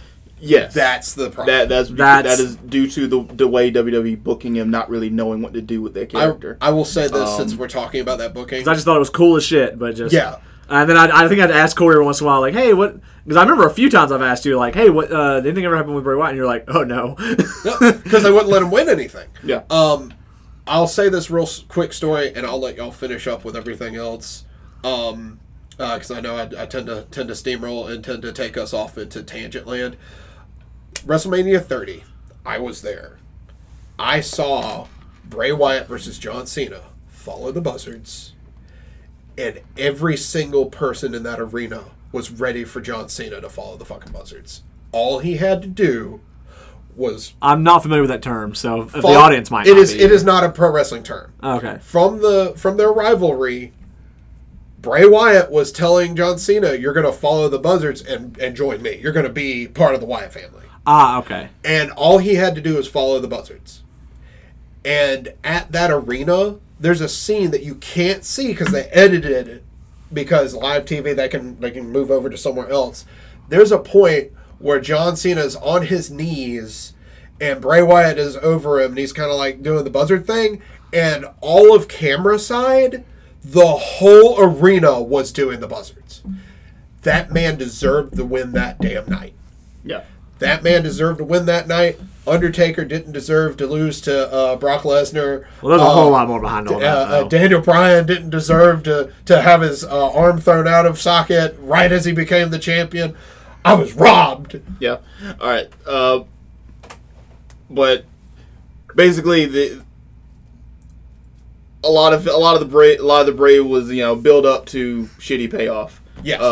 Culminating to a feud he had with Randy Orton, where Randy Orton effectively killed Bray Wyatt. Yes. He burned down the Wyatt compound with Bray in it. Bray would be gone from TV until 2019, where he... When was the Randy Orton stuff? Because that was after WrestleMania 30, so 2014, 2015? I don't think it was that far back. Because his match with Undertaker, that was like 2014 to maybe 2016. 2016? Okay. Because, WrestleMania 31 was Wyatt's match with Taker. Okay. Don't look it up. It's not a good match. Taker is old and broken.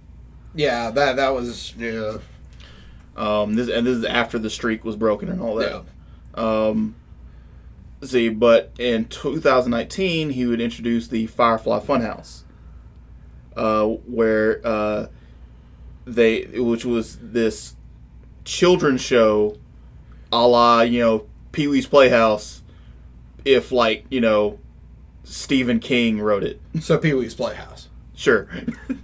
It had, you know, several dark undertones which would foreshadow the emergence of the Fiend, another, you know, entity reinvention, evolution of the Bray Wyatt character as this, you know, evil, demonic, you know, clown that clawed its way out of Bray. And you want to talk about writing. Like, every facet of the Firefly Funhouse is expertly crafted based off of one of the shortest careers ever of taking this character. And one of the things that we liked about it so much, I think, is not only was it well done, not only was it done with 100%, like, you know, Bray puts his all into everything with the Firefly Funhouse. Yeah. It also was just so... It was like The Rock. I mean, it was like Stone Cold. It was like when somebody said, yeah, you remember these things I did where I was really dumb looking and stupid? Well, I'm going to get away from that because I'm going to own all that stupid stuff that I did, that comedy stuff, and mold it into who I am now. Yep. Like, you got to see him go from being a child to being an adult. It's funny you should bring up, Rock and Stone Cold, because that would culminate in 2022 on a November episode of SmackDown with LA Knight. Yep. Where he debuted the family friendly version of Bray with the red sweater. Oh God. I don't know what this is, but it's just Mr. Rogers. Yeah. It's just Mr. Rogers. It's great. This Bray was the host of the Firefly Funhouse. Which would lead us into during the pandemic. Bray was in a feud with John Cena. Had probably one of my favorite matches in wrestling history, which was the Firefly Funhouse match. Yes. And it's a match that cannot be done outside of the pandemic because it was in an empty arena. So, and because it was all pre-recorded because it was done at Full Sail University anyway. Yep. They went whole hog in making it a storytelling match. Where it was Cena being taken through wrestling history, all the elements of wrestling history from NWO and Hulk Hogan, and Vince McMahon having to scramble to make the next main guy, culminating to John Cena, and it was this. It was less a match. It was pretty much just a mini film that you probably can't do anymore. And that sounds really interesting, actually. We'll watch it. I'll put it on after this. It's definitely worth a watch. Yeah, the Firefly Funhouse match. If anyone hasn't seen it, I encourage you to. Just watching that match alone, and just keep in mind that Bray was the driving force behind that. Yeah, he was writing that storyline with those characters, just had to make this deep and rich character that just creative didn't know what to do with. Yep. The fans were into it, and sadly, the only thing that they could think to do was to put the title on the Fiend, which why does the demonic clown give a fuck about the championship? Oh, it was wild. They gave him the belt for a whole year. He would come out with the belt worn around his neck because it was a literal fucking albatross. Oh man. I think that was the last time that I asked Corey about what was up, and Corey because I heard the champion. Because I had heard that had happened, and I believe what you had said to me at the time was something like, I don't have time. Yeah, essentially, yeah. He also made his own belt, which is absolutely horrifying. Yeah, it's kind of a stretched Fiend mask overlay on the belt, so it looks like it's made out of face skin. That's awesome. Yeah. Also, my absolute favorite entrance for any dark style character, like any ministry style character, where they're coming out with smoke and fog and stuff. The Fiend, for his first few entrances, he came out with his lantern like Bray Wyatt. Yeah. And when he came out for his first time, I was like, that's a weird looking lantern. Oh, that's kind of weird. He puts it on the ring. They finally zoom in on it. It's an entire double of Bray Wyatt's wax head. Yes. Yeah, in with the lantern inside of it. I was like, oh my god. Yeah, I remember that, and that was one of the other things that I was like, man, that sounds like really fun and interesting. That sounds so far removed from what you've been hearing about wrestling. I was like, my response was, oh no, man, nothing's coming of it. Nothing comes of it. Nothing comes of it. Yeah. Don't worry about it. Don't worry about it. and I think that's the thing that makes his loss even more like, because they were also setting up for his return to WWE. When he was unexpectedly passed. People were ready for him to cast lightning bolts at people like 4 years ago. Yeah, like people were ready. They were like, okay, give me the full on Yokozuna versus Undertaker. Like, give me the greatest matches you could ever possibly make with this Doc character. Because like within the world of pro wrestling, this was a sad fat man who became a dark religious leader with quasi supernatural maybe powers, but was more just like, somebody to like talk to you Joker style and just convince you to be one of them, to fuck the pretense. This demonic clown bug man clawed its way out of the preacher and actually has powers to throw fireballs and drive people crazy. That sounds fun. Yeah. Like bringing the Joker comparison, he literally had a Harley Quinn. Yep. Alexa Bliss became Sister Abigail, right? Yes. Like, I'm not crazy. That was what they called her. Am I crazy? No, yeah. I mean, she was still called Alexa Bliss, but she was basically the crazy, psychotic, girl to play off of him. For lack of a better term, she was the fifth man. She literally was like the link that completed everything. And to Alexa Bliss's credit, she went whole hog on that. Yeah. When people have interviewed her, she's like, oh, as soon as they asked me if I wanted to do that, I was ready. Which sad thing was, like, they released Bray, but kept Alexa, but her character doesn't make sense without the Fiend. Yep. It was something without the Fiend, she's just a crazy bitch. She also was like really, she had a lot of criticism about that afterwards. Like, she was really like, hey, y'all shouldn't have done that. Yeah. Like, why did y'all get rid of him? He was on a roll. That's one reason why the steam got blown out as well. Because what happened in 2020 is WWE, like I said, was hemorrhaging talent. Everything got closed. They didn't have to go anywhere. They didn't have to worry about someone competing in another business. So you know what? They let everybody go. And when I say they let everybody go, they pretty much kept John Cena. I remember that. And that was it. And this was as Cena was starting to age out and get moved to a more part-time schedule. If you look up the releasings from 2020 and 2021, because usually WWE does a rash of releases. Also by 2020, Cena was also like really hitting his movie star stride. Yeah. Yes.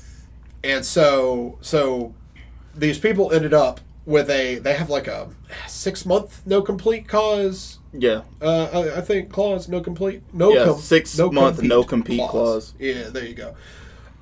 And so even I don't know if that's still the case. It might be even longer. They probably had to make it longer now because what happened is at the end of the year, everybody was like, "Oh well, it's okay. They're all going to be back." And I was like, "No, they're going to go to AEW or go to TNA or they're going to go to Ring of Honor or they're going to go to New Japan." And boom, everybody just split. As a real quick aside, I do want to note that like one of the things I'd seen when I'd seen people like online talking about this was people who are having to be like, hey, I know that, the Bray Wyatt character is very, like, fourth wall breaky, and so, like, there's a lot of that behind, like, the writing style of it. He became fourth wall breaky when they got to, the Mr. Rogers segment. Well, I was going to say, but, like, I saw a lot of people who were like, hey, he's kind of fourth wall. He's gone. This isn't a joke or a thing they're playing for WWF of, like, oh, he's passed, but, like, like, he gone. Yeah, there was like I was like that was really throwing me off. Now I understand why people had to be like, "Hey, take this seriously." Yeah, like nobody thinks WWF is trying to like develop a new storyline, except for that time when Vince McMahon died. Yes, but that was a. That's a different There's a thing lot of altogether. things that WWE has done before they won't never do again. Yeah. Yeah, I mean, like Triple H inside of a funeral home. Yeah. Just let that. If you can't know, you know. I can't quote any of the Katie Vick stuff. I'm sorry. I can't do it. Or anybody coming in for a superhero landing. Oh, God. Oh, God. Let's see, but I think we'll wrap up there. This is if you ever get a chance, if any of you have WWE subscriptions, or just type in any of these names on YouTube to see some of these guys' old work, I highly encourage it. I don't think anyone we named we would consider in any way bad. Maybe New Jack. Maybe New Jack. Maybe New Jack. Like, I wouldn't say bad as in not entertaining to watch. I'd just say, like... Type in New Jack, but just keep in mind the era when it came out. Keep in mind, this was an era when ECW would just murder people for 2 hours and call that a pay-per-view. And New Jack knew that the 5 greatest wrestlers of all time were New Jack, New Jack, and New Jack, because he stabbed with hot fire. Yeah. And then, my recommendations would be the King of the Deathmatch Tournament, Terry Funk. I would recommend the Firefly Funhouse. Firefly Funhouse match. And something you didn't bring up, but one of his most recent matches was an absolute banger. And it's not a bad thing to go off of. The Mountain Dew Pitch Black blackout match was phenomenal, and it didn't deserve to be that good. It came up in my research. I just never watched the match. That is the one. It is my new type of favorite match, and they'll never do it again because Bray Wyatt was in it, and now we can't do it again because we'd be like, well, but Bray Wyatt needs to be there for this. Like, no, Mountain Dew needs to be there for this. And another recommendation would definitely be Razor Ramon, Shawn Michaels, their ladder match. Yeah, that's a recommendation for wrestling, period. Yeah. And then other than that, I highly recommend that you get a nice cold one. Pour one out for the homies. Pour one out for the homies. Reflect upon what has happened, and just remember, wrestling isn't wrestling, but it's definitely important. Yeah. Hopefully, the next, if we ever do this again, it'll be for much higher number age groups. That's something that you were starting to see a trend with, though. Like, you got your Pattersons and your Funks, so it's like, hey, maybe we're starting to get to a point where we can get access to better healthcare. We can get back access to things that people need in order to retire legitimately, and fallback plans and things that these companies can do. And I'll say, on Vince McMahon's dime. I'll say this: one of the biggest criticisms is, hey, WWE does all this, but AEW doesn't. AEW's gotten into water for it too. There have been debilitating injuries happening on TV. It is just part of this industry that there's not a lot for them to have once wrestling is over. And that's why they keep destroying their bodies and they keep going back to it, because it's one of the only things that they can do. Yeah. And 1,000%, any type of charities or anything, put some money in DDP Yoga. Like, he's constantly grabbing these guys and being like, hey, we're going to get you better. Hey, we're going to get you better. It was DDP Yoga that raised the money for Scott Michaels. I combined their names. Scott Hall's hip replacement surgery. And it was also DDP Yoga that got the money for Jake the Snake for his surgeries as well. Yep. So, yeah, So anyway, this is Cavern Corner Podcast. This is our, tribute to wrestlers gone by. With me, my co-host Jared. Say bye, Jared. This is Eula Jared signing out. And alongside our wrestling correspondent, visiting us from the Big Battle Barracks with the Big Boys Play, Corey. Say bye, Corey. This is the end of the Corey story. That should be the title of your memoirs. The Corey story. No, the whole thing. This is the end of the Corey story. But I've just broken out into like a new business venture, and I'm like looking on to the future. Yeah. It's like, Isn't this the beginning? But yeah, you found us on pretty much any place that podcasts are found. Give us a like, give us a comment, give us a follow, and we will catch you next time. Peace.